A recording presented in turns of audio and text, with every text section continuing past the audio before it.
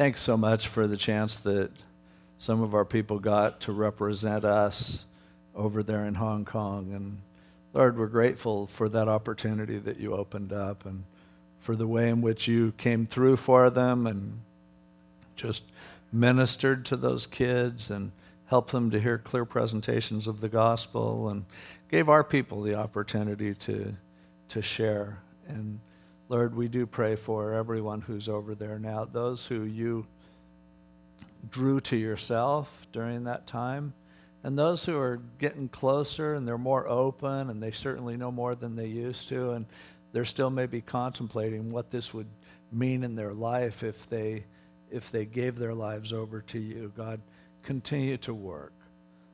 Lord, strengthen the missionaries and the pastors who are there to continue to preach the gospel clearly and to be able to communicate the freedom that is in Jesus. And so, Lord, just continue to bless the fruit of this trip and in the lives of all the people who went as well, Lord. Continue to speak to them and strengthen them and to call them for whatever you have for them to do in terms of serving you. And we thank you in Jesus' name. Amen. Let's all stand. One more song, 1 John 4, 7 and 8. Stretch your legs. 1 John 4, 7 and 8. Beloved, let us love one another, for love is of God, and everyone who loves is born of God and knows God. He who does not love does not know God, for God is love. God is love. Beloved, let us love one another. 1 John 4, 7 and 8. All right? Beloved, let us love one another. For love is of God, and everyone who loves is born of God and knows God. He who does not love does not know God, for God is love. Beloved, let us love one another. 1 John 4, 7 and 8. Beloved, let us love one another. For love is of God, and everyone who loves is born of God and knows God. He who does not love does not know God, for God is love. Beloved, let us love one another. 1 John 4, 7 and 8. All right, turn around and say hi to 3 people, and then you can have a seat.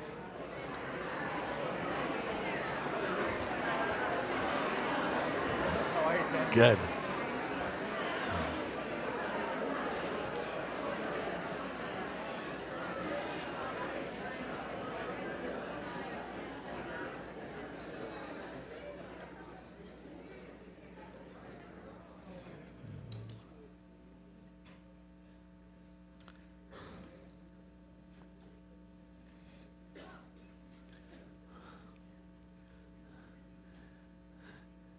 Before we start the Bible study, we have 2 newlyweds who just got married. They're standing up right there, Dwayne and Vicky. Congratulations, you guys.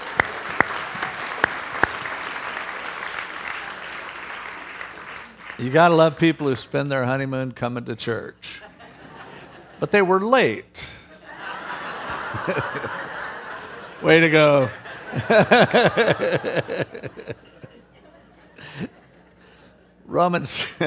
Romans chapter 15. We were kind of wrapping this thing up. Paul is talking about, he went from explaining how important it is for us to put the gospel first and not to do anything that would stumble someone and keep them from coming into a relationship with Jesus Christ, especially those scruples and those personal preferences that people have. But as he goes from that, he flows into just talking about his ministry. And we really see who he was and what made his heart burn. And he described how he saw in verse 19, mighty signs and wonders by the power of the Spirit of God, so that from Jerusalem and round about to Illyricum, which is way up near Croatia there in Central Europe, and it was a full circle all the way down into North Africa and everything, I have fully preached the gospel of Christ. Wow, what an amazing thing. Basically, most of the known world in those days. And so Paul showed us why we can push out a little bit, why we need to stretch ourselves and open ourselves up to going somewhere besides next door in order to take the gospel. It's that important. And he said, and so I have made it my aim to preach the gospel, not where Christ was named, lest I should build on another man's foundation. But as it is written, to whom he was not announced, they shall see, and those who have not heard shall understand. Much has been made about his thing of not building on another man's foundation, and there are some people who have tried to make this a major principle. Paul certainly didn't say that everyone should do that, because everywhere he planted churches, later other people had to come in and build on what he started.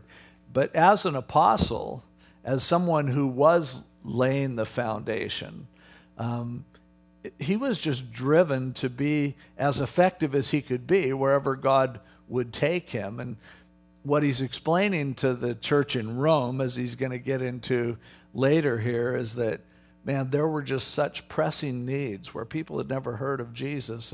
And I know right away there were converts from Jerusalem after Pentecost who moved back to Rome. And we know Priscilla and Aquila were there, others were there, and so, you know, there was a work going on. And as attractive as that was to him, Paul felt a unique call to try to go and introduce the gospel to places where it hadn't been heard. And so that's his explanation as to why he hadn't made it out to these people, who he knew many of them. He had met many of them and certainly knew people that they knew and things like that, as we'll see next week in chapter 16. But we see Paul's priority. I want to get the gospel out to people who haven't heard. And that certainly ought to affect us. Now, every one of us isn't called to go break new ground somewhere, but at the same time, it's something that ought to always be close to our heart, to at least support and encourage those who are out there in places where the name of Jesus really isn't common the way it is here. That was Paul's heart. That was what was driving him to do what he did. And it's interesting in verse 21 that he quotes in Isaiah chapter 52, and this is a prophecy concerning Jesus, really about his death. And the context of it makes it really interesting. You see, what it basically says is, to whom he was not announced, they shall see, and those who have not heard shall understand. So that just sounds like, yeah, I wanted to tell people about Jesus, especially people that didn't get it. But when you see the context, and you can turn back to Isaiah 52 for just a moment, it comes at the end of chapter 52 and right before the lead-in of chapter 53, which is, to my mind, the greatest chapter maybe in the whole Bible, certainly in the Old Testament. The story of Jesus dying for our sins, predicted, of course, hundreds of years before he was born. But verse 15 of Isaiah 52, well, you can see beginning with verse 13, behold, my servant shall deal prudently. He shall be exalted and extolled and be very high, just as many were astonished at you. So his visage, his face, was marred more than any man, and his form more than the sons of men. So shall he sprinkle many nations. Kings shall shut their mouths at him. And what had not been told them they shall see, and what they had not heard they shall consider. And so that's that last part of that verse is what Paul quotes. Now, bear in mind, it's a prophecy concerning the message of Jesus' death as it is heard among the Gentiles, as people other than the Jewish people would be able to hear about it. And it's also a message that suffering is tied into, and a lot of times we aren't aware of that. We don't think of that. But for Paul, when he talked about suffering, when he talked about witnessing, rather, he was talking about suffering everywhere he went. He was stoned and beaten and things like that. The Greek word for witness is the word martyros, which is the word from which we get our word martyr. And in the first century, being a witness meant being a martyr. And so when Paul is talking about, getting the gospel out there where it hasn't been heard, and as he is associating it with Isaiah 52:15, the connection is very clear, and it becomes clear as we read on that for him, he was laying his life on the line as Jesus had laid his life on the line for him. And so as you continue to read in Isaiah 53, and, verse 3, he is despised and rejected by men, a man of sorrows and acquainted with grief. We hid, as it were, our faces from him. He was despised, and we didn't esteem him. Surely he has borne our griefs and carried our sorrows, yet we esteemed him stricken, smitten by God, and afflicted. He was wounded for our transgressions. He was bruised for our iniquities. The chastisement for our peace was upon him, and by his stripes we are healed. Verse 7, he was oppressed and he was afflicted, yet he opened not his mouth. He was led as a lamb to the slaughter, and as a sheep before its shearers is silent, so he opened not his mouth. Cut off out of the land of the living, and so on. Yet, verse 10, it pleased the Lord to literally crush him. He's put him to grief. And so, seeing this suffering Savior, Jesus, the introduction right before that picture is expressed is of the fact that this message would be spread. And so here, Paul in Romans 15 is letting them know that it's his heart, and it's his calling, and it's his mission, not just to spread the word, but to spread the word no matter what it would cost him, to identify with the sufferings of Jesus Christ, to be connected to him in that way. It's no just chance that he chose this verse to exemplify what his ministry was like, and sure enough, it was that way. But let's read on here in Romans 15, verse 22. For this reason I also have been much hindered from coming to you. So he said, because I've been trying to do this, that's why I haven't made it to Italy yet. And Paul, as a Roman citizen, wanted to be there. Perhaps he had been there before he was a Christian. You'd expect that to be the case, as Paul was a leader among the Jews, and as a Roman citizen, highly educated. Certainly it would have been as likely for him to go see Rome as it would be for any of us to go see Washington, D.C. or something. But he said, since he's been a Christian, he hasn't been able to come and see them. But now, no longer having a place in these parts, and having a great desire these many years to come to you, whenever I journey to Spain, I shall come to you, for I hope to see you on my journey, and to be helped on my way there by you, if first I may enjoy your company for a while. So Paul said, my intention is to come and see you guys and just take a break, relax, minister to you, but not primarily come there to preach because, hey, I know the gospel's already there and you have it, but for me, it'll be a break on my way to Spain. When I'm heading to Spain, that's another place that I want to go that will open doors for the gospel. Lots of Gentiles there, and lots of them who haven't heard the gospel. So I'm planning on leaving where I am, and I'll be heading out your way.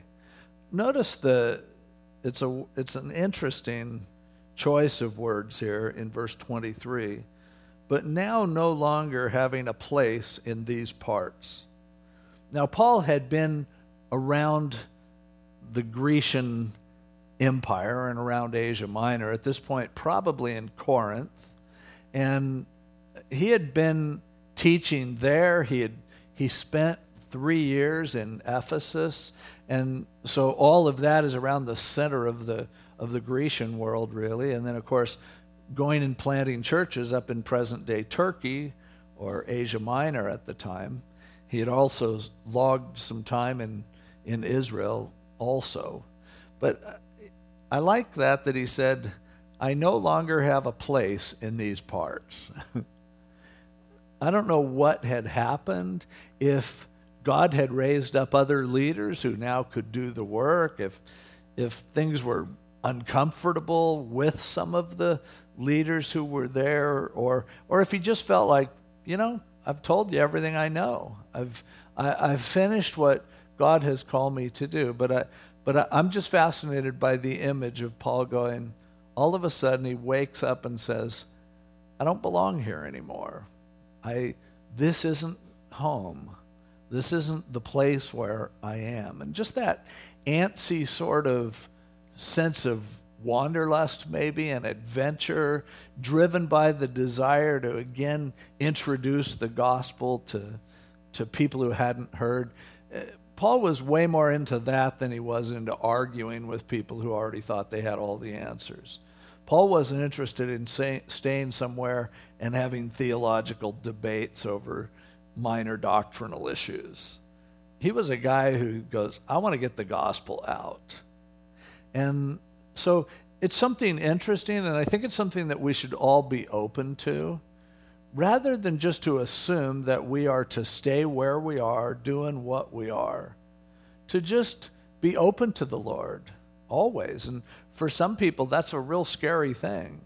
But to just say, God, if you're done with me here and it's time for me to move on, that's what I want to do. I don't want to just stay to maintain things. I just don't want to stay as kind of a relic or be here because I've always been here. Now, some of us are very conservative by nature, and we won't make a move unless we're really pushed. But for all of us, I think this is a reminder to be open to no longer having a place in these parts. I mean, sometimes it might just mean changing churches, and I'm certainly not trying to get rid of anyone. But you've all been through this in the past. You're somewhere and it's been home, and you love it and you're attached to it, but all of a sudden you start going, this just isn't feeling like home anymore.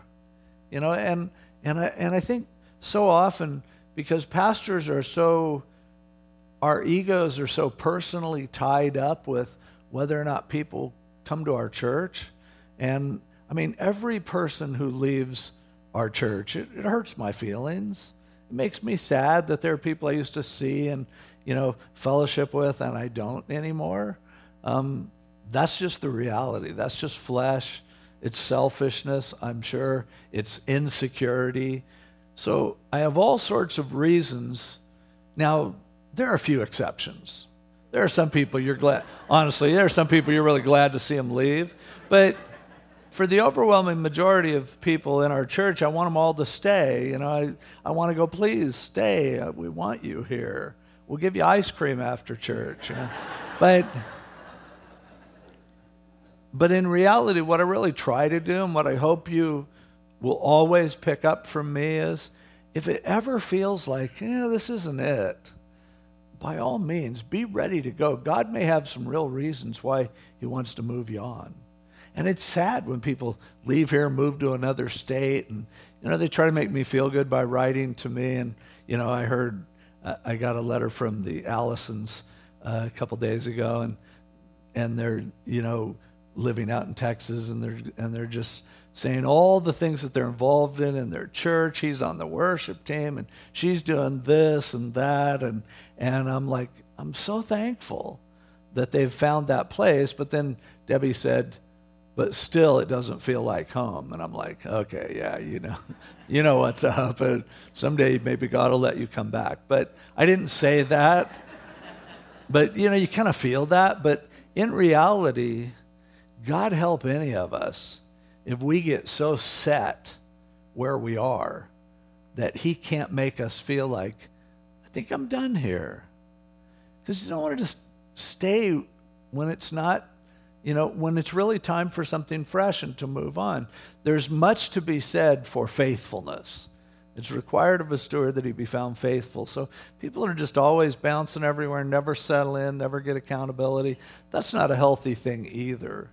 But I'm telling you, I want my most faithful people in this church, the people I absolutely depend on. I would fall on my sword if they left. Yet, I want them to be open to hearing God say, you're done here. Because that's what Paul did, and he showed us.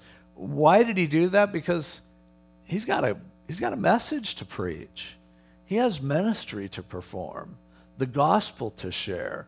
And if there's ever a place that God wanted him to go, other than where he is, he wanted to do it. Paul even dreamed about wanting to go places like Rome, for instance. Man, I've always wanted to be there. And for us, it's good. It's one of the reasons why I think missions trips are so important, to get out. And if you go, well, you guys, if you don't have a missions trip planned that really suits your fancy, there's cards out there with all of our missionaries on them. How about planning a vacation where you're going to be near one of the missionaries and just stop in and encourage them for a few days and pray for them? Hey, it's a great excuse to go to exotic places. And I mean, we know, like, sometimes we stay in some really bad places. But like, for instance, in northern Thailand, where we support several orphanages there through Rose, and Dave Nichols is there, and it's one of the most beautiful places in the world. And we stayed at this one place one time. Yeah, we're not supposed to tell people about it, but it was incredible and cheap. And it's like, you felt guilty, like, wow, we're on vacation. It was so nice. And yet, you could do that. I mean, why do you want to just go stay in a beautiful exotic location where you're just crowded with tourists and you're just seeing a bunch of people from here who are all over there, fighting over a little patch of sand on the beach, or you got all the Okies, and it's like, no offense, Mom, my mom's an Okie, so I can say that, but there are incredible places you could go in the world where God could also use you in an awesome way, and we have connections. We know people in some of those places, and I think that it's something that we should always just don't get too settled. Just be open to what God's going to do. I remember when I graduated from seminary, they had a book that they put out of all the seminary graduates, and most people are looking for ministry and seeing where God's going to call them. It was amazing. Like, almost everyone, you go down the list, and they said they're open to going to California or Oregon or Hawaii or Colorado. It's like, what if God needs you somewhere else? Would that be okay? How would that work for you? And I think it's just an openness that Paul shows us. And it's kind of good to see this too, because he's going by this feeling, but Paul wasn't always certain where he was supposed to go. And you see, as he discusses it, he's kind of like, well, here's what I'm thinking. And then he goes into now talking about his trip to Jerusalem, which ended up, he was treated horribly and arrested and ultimately got a government ticket to Rome. But it's interesting, even when you, in fact, turn over to Acts chapter 21.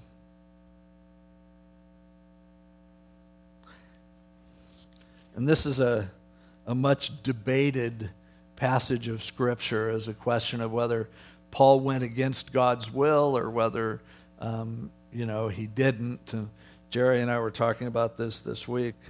But Acts chapter 21, verse 1. Let's see. Well, actually, we'll go...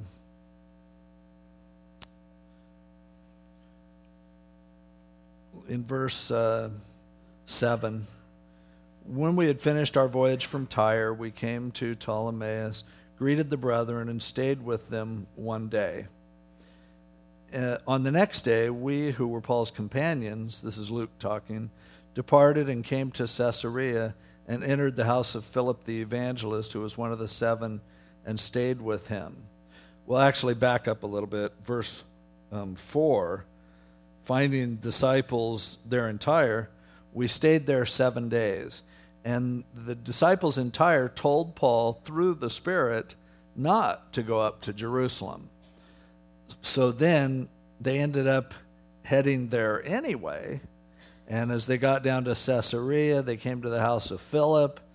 And the man had 4 virgin daughters who prophesied. And as we stayed many days, verse 10, a certain prophet named Agabus came down from Judea.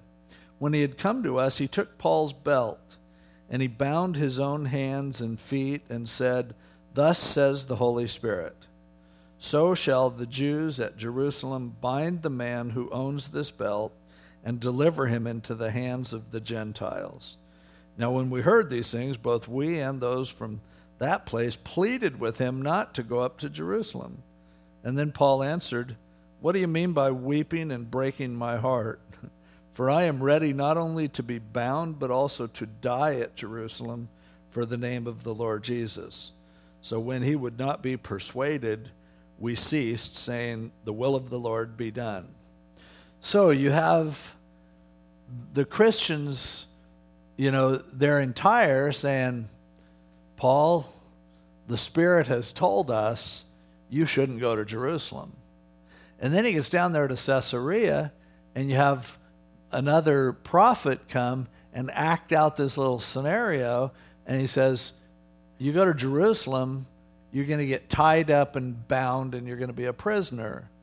And so everybody who's with Paul, including Luke, was going, "Hey, don't you think God's trying to tell you something?"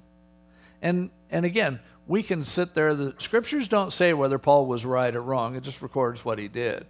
So maybe God didn't want him going to Jerusalem at this time. Maybe he did. You can't do it both ways and see what he did. And so it makes for fun theological discussions. Anytime there's something the Bible doesn't say, everyone wants to fill in the gaps. But also it's a great testimony of Romans 8:28, because it worked out really well that he went. He had a great opportunity to testify, and then was on his way not only to testify in front of some great political leaders like Festus, but then to go to Rome and have that opportunity as well. But the point is, for Paul, he felt like it was time to move, and he went to move. And then he just headed for Jerusalem. And what he doesn't tell us about in Romans is that everybody was telling him it's crazy to go there. And they were prophesying. And the Spirit was telling them, "Hey, you're going to end up, But Paul, his attitude was, "I'm ready for that. Is that all you've got? Is that what I'm supposed to be afraid of?" I mean, when you've been beaten as much as Paul had, to say, "I'm going to beat you," it really didn't affect him too much. But see, Paul also had this thing where, again, for him, witnessing meant suffering. It was the same thing. He was going to take that message of the gospel, and he expected it to hurt. He expected it to be difficult. How different it is for us. How hard it is for us to even understand something like that. Over in Colossians, this is an interesting verse, so you should know about this. In Colossians chapter 1, difficult verse. I like difficult verses. Gives you a lot to think about. Colossians chapter 1, verse 24. Paul talking about the gospel, as he always does. And he says, "I now rejoice in my sufferings for you, and fill up in my flesh what is lacking in the afflictions of Christ, for the sake of his body, which is the church, of which I became a minister according to the stewardship from God, which was given to me for you to fulfill the word of God, and so on. Fill up in my flesh what is lacking in the afflictions of Christ. What could possibly be lacking in the afflictions of Christ? I mean, is this teaching that somehow Jesus' suffering wasn't enough? We have to suffer too in order for people's sins to be forgiven? Well, certainly not. When Jesus died, that was sufficient. His sacrifice paid the penalty for every sin that's ever been committed. It was sufficient to enable every person to have their sins forgiven. So what's Paul talking about with his sufferings filling up the sufferings of Christ? It's a difficult question. But when you think about Paul, and I mean, we can relate to this a little bit. When someone comes and suffers and is preaching the gospel, it says something to you. Jesus needed to die, but other than fulfilling prophecy, why did he have to suffer so much?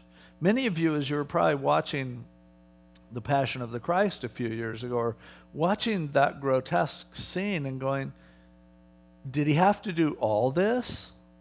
Was all this suffering necessary? Wasn't it just give his life a ransom, shed his blood? Couldn't it have been done in a nice, clean way? I don't know, but I know this. For me and for a lot of us, knowing that he suffered means a lot. Because then when I suffer, I understand he understands.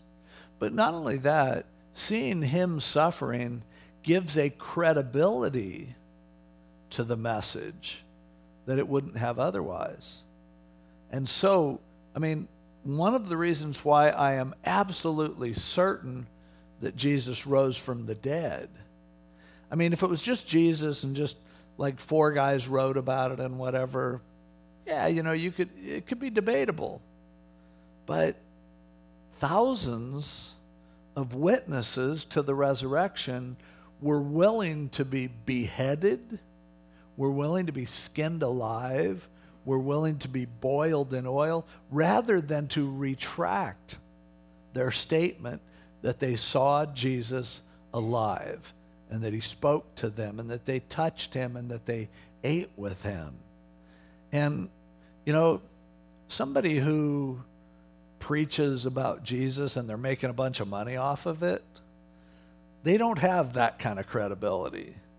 You look at the martyrs in the history of the church, and you have to go, why in the world would they do what they are doing except that?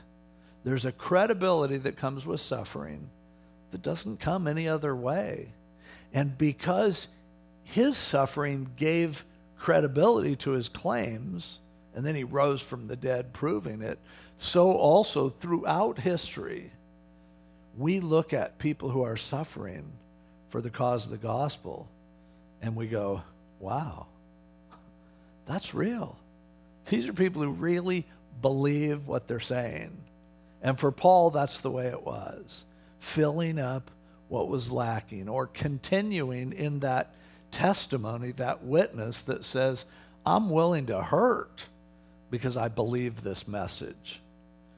And I think sometimes when we live our lives and we're being so careful to make sure nothing hurts, when we don't consider doing certain things that God might call us to do because, well, it might cost me something. It might be a crazy move financially or professionally or whatever. And we seem to have been so indoctrinated with the idea that God wants us comfortable and that God wants us just to have it easy. And those are our role models sometimes, people who have it that way.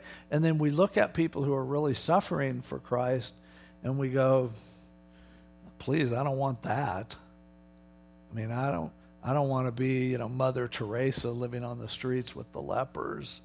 I'd rather be a Christian celebrity living on top of a hill and driving a nice car, you know. You ever think about it? There are people, and I've been guilty of saying this myself, you know, that if I got to death and I finally died and I found out that none of it was true, I found out that after death there's just nothing, or that everyone goes into a mystical, you know, state of steam or whatever, or you do get to reincarnate, and, you know, if you're Earl and you finished your list, you come to a higher life form or something like that. And I often say, and I hear people say this all the time, and there are famous people who have made this statement, you know, I wouldn't live my life any differently if I found out it was all a lie, because I've had such a great life following Jesus Christ. Now, I mean, honestly, I do feel that way, but what does Paul say?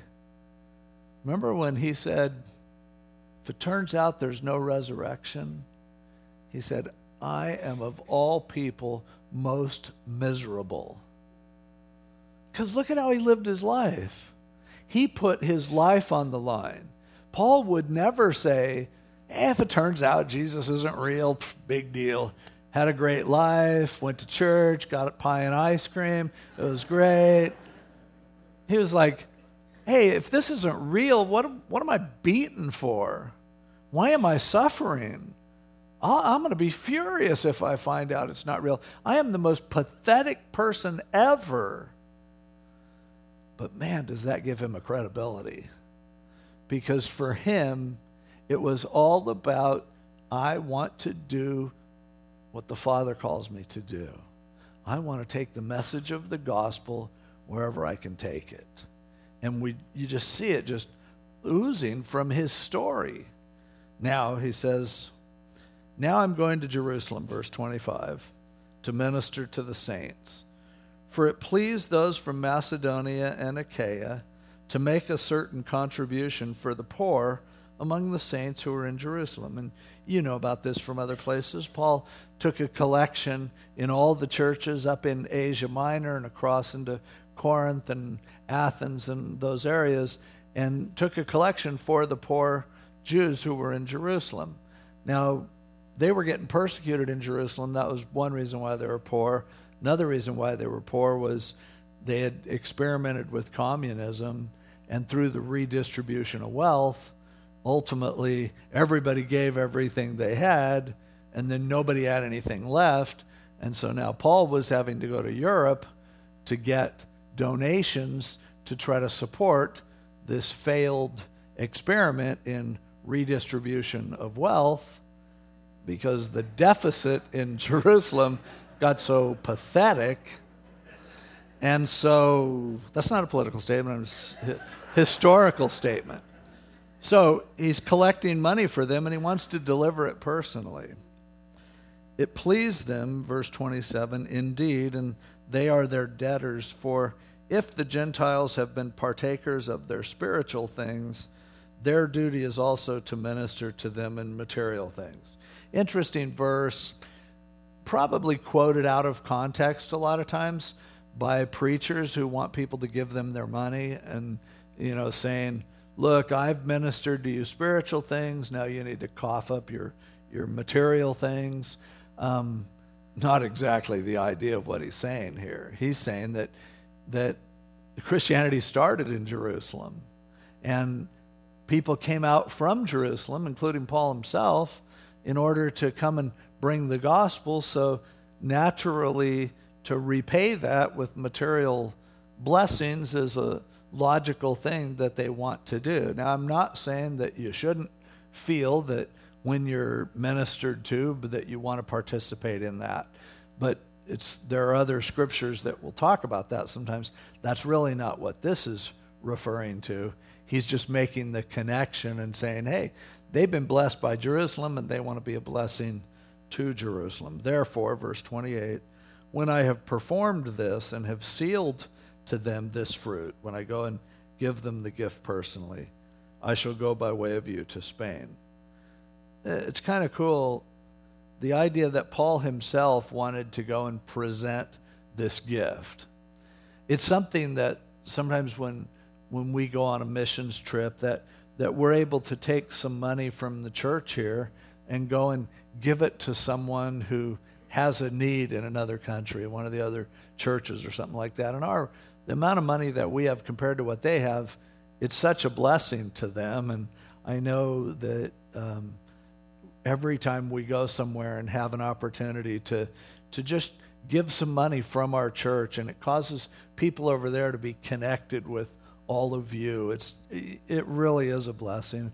Typically on a missions trip, we'll just take like $500 and we'll say, okay, God, show us, and we'll talk to the people on the trip, show us where you might want us to invest this. And almost always something instantly comes up that fits perfectly with whatever the money is that we bring along. And then we usually give our own money too, because you go, oh, this is great. But I mean, I remember one time we were down in El Salvador, and Pastor Carlos Bautista down there in San Salvador, we saw, I mean, there's so much need, you can't believe it around there, but there was this little SUV of some kind, and it was a late model one, but it was smashed so bad that, I mean, it was like crushed up into a little ball. But you could tell it was a late model car, but when we junk cars here and can't do anything with them, they salvage title them, they smash them, and then they'll send them down there, and maybe they can use the metal or scavenge some parts off of them or something like that. Well, one of the guys at church said Carlos bought that car, and he was hoping to fix it up. We're like, what? So we went and talked to Carlos. We go, have you got an estimate on the body work on this thing? I mean, seriously, I've never seen a car so smashed and mangled.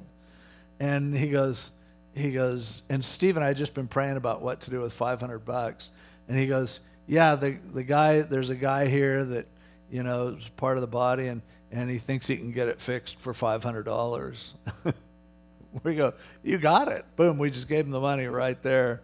And so the next time down, we heard that he got it fixed up. So we really wanted to see this thing. It was a pretty nice car, I imagine, after it was fixed up. But by the time we got there, Carlos had traded it for like a van for the church, and some little junky car for him to use, and another vehicle for the church. And it's like $500. You know, that's amazing that can do that. And it's such a blessing to be able to do that and to be able to represent our church and to go, hey, people all the way in a whole other country in California where you think it's all, you know, a bunch of selfish snobs because of what you see on TV and movies and everything, they want you to have this.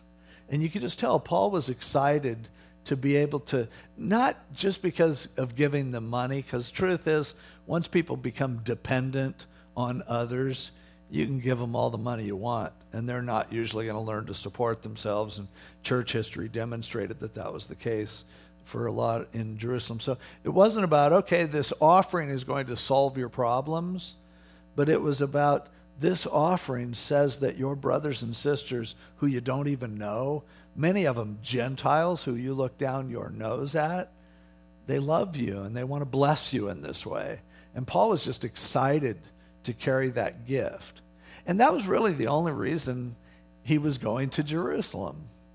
And in light of Acts chapter 21 and realizing the opposition and knowing that he's probably going to be imprisoned when he gets there, and yet you see him saying, yeah, I'm going to Jerusalem to give this gift out. Like it's nothing, because the gospel is that important to him. People who are lost were that important to him. That really touches me. Verse 28, therefore, when I have performed this and have sealed to them this fruit, I shall go by way of you to Spain. But I know that when I come to you, I shall come in the fullness of the blessing of the gospel of Christ. Now I beg you, brethren, through the Lord Jesus Christ and through the love of the Spirit, that you strive together with me in prayers to God for me, that I may be delivered from those in Judea who do not believe, and that my service for Jerusalem may be acceptable to the saints, that I may come to you with joy by the will of God and may be refreshed together with you. Now the God of peace be with you all. Amen. So Paul says, having said all this, pray for me. Please pray for me. I'm amazed how many times Paul asks people to pray that he'll have boldness. The guy seemed absolutely fearless. He couldn't be slowed down. He was just obsessed with doing what God told him to do, and yet that was the fruit of people praying for him. And he realized, as bold as he was, he realized, I need people to be praying for me.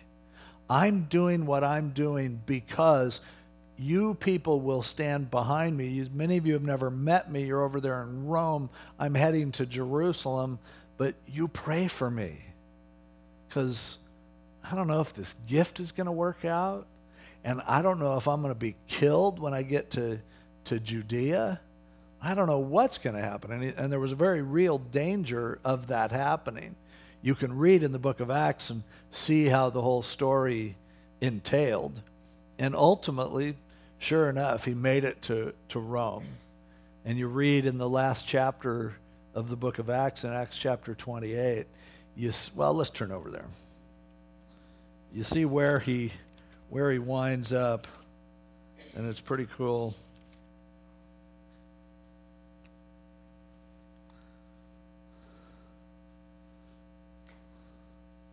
Paul got to Rome. Verse 16, Acts 28. Now when we came to Rome, the centurion delivered the prisoners to the captain of the guard, but Paul was permitted to dwell by himself with the soldier who guarded him. They had seen how God had used him on the trip there on the ship, and so they put him under house arrest. They knew he wasn't going anywhere.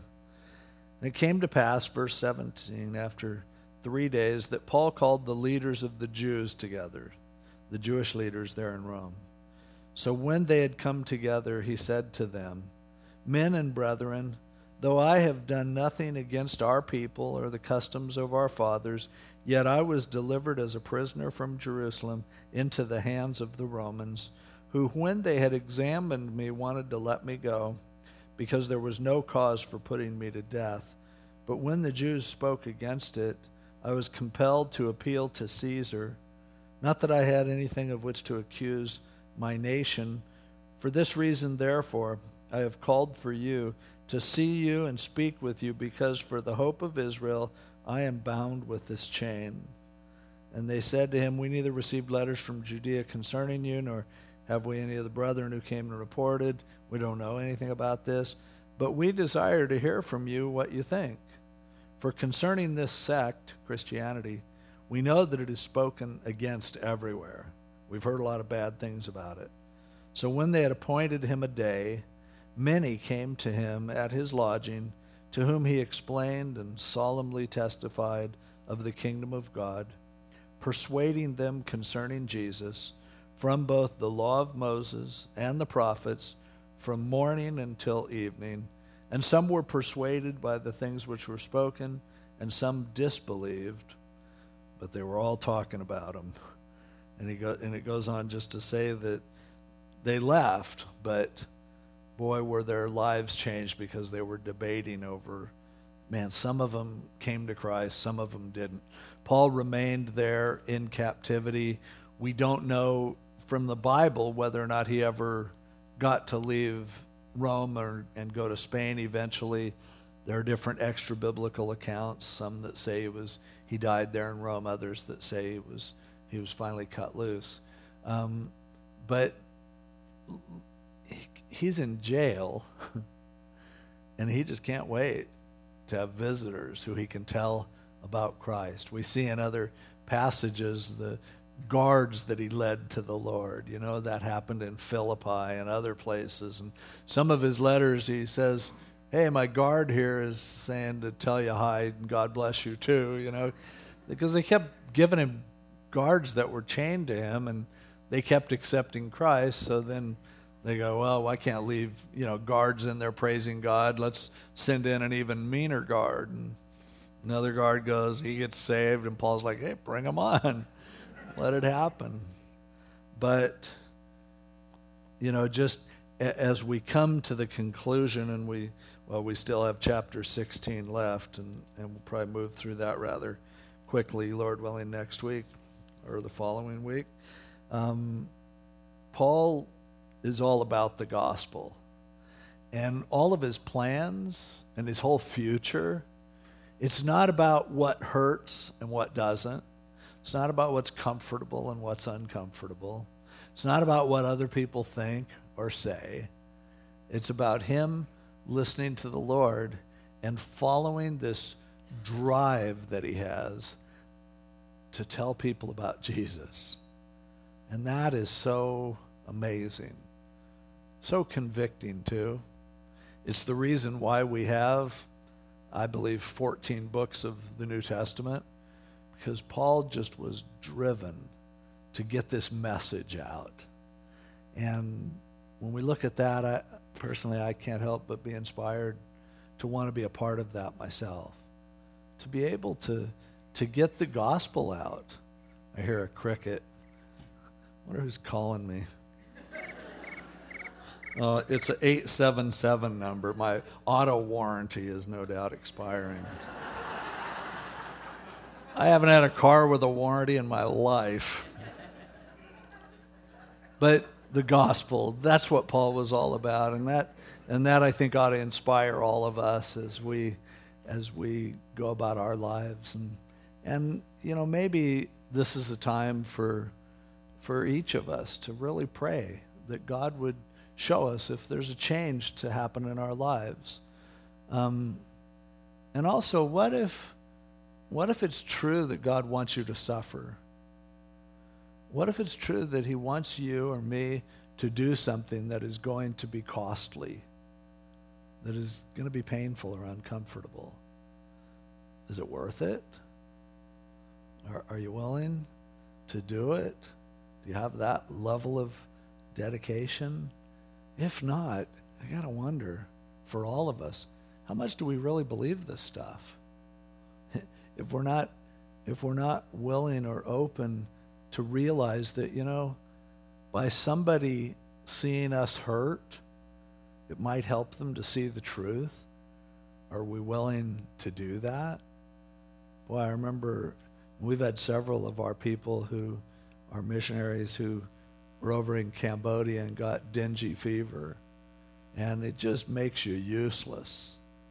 But I know, like having been there since then, and seeing people react, for instance, to Steve Bailey, who not only they saw him with dengue fever, they saw him fall off a motorcycle and cut his leg open and get it all infected and everything.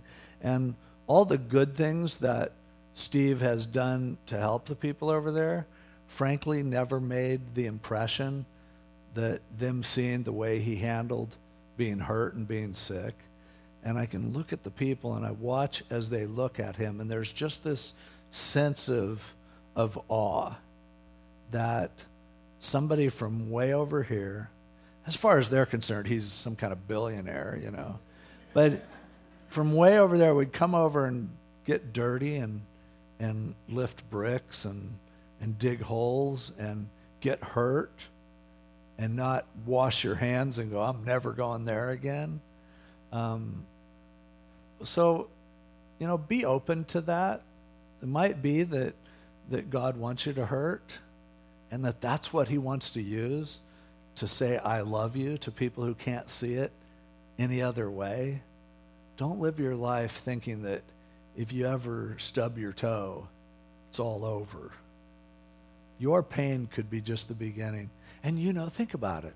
There are people that right here in this church, right here in this body, who have suffered horrible things, been through difficult times. You know what that does to you when you see it? You just look and just go, wow, that's amazing. And you see a message that has a credibility that it wouldn't have otherwise.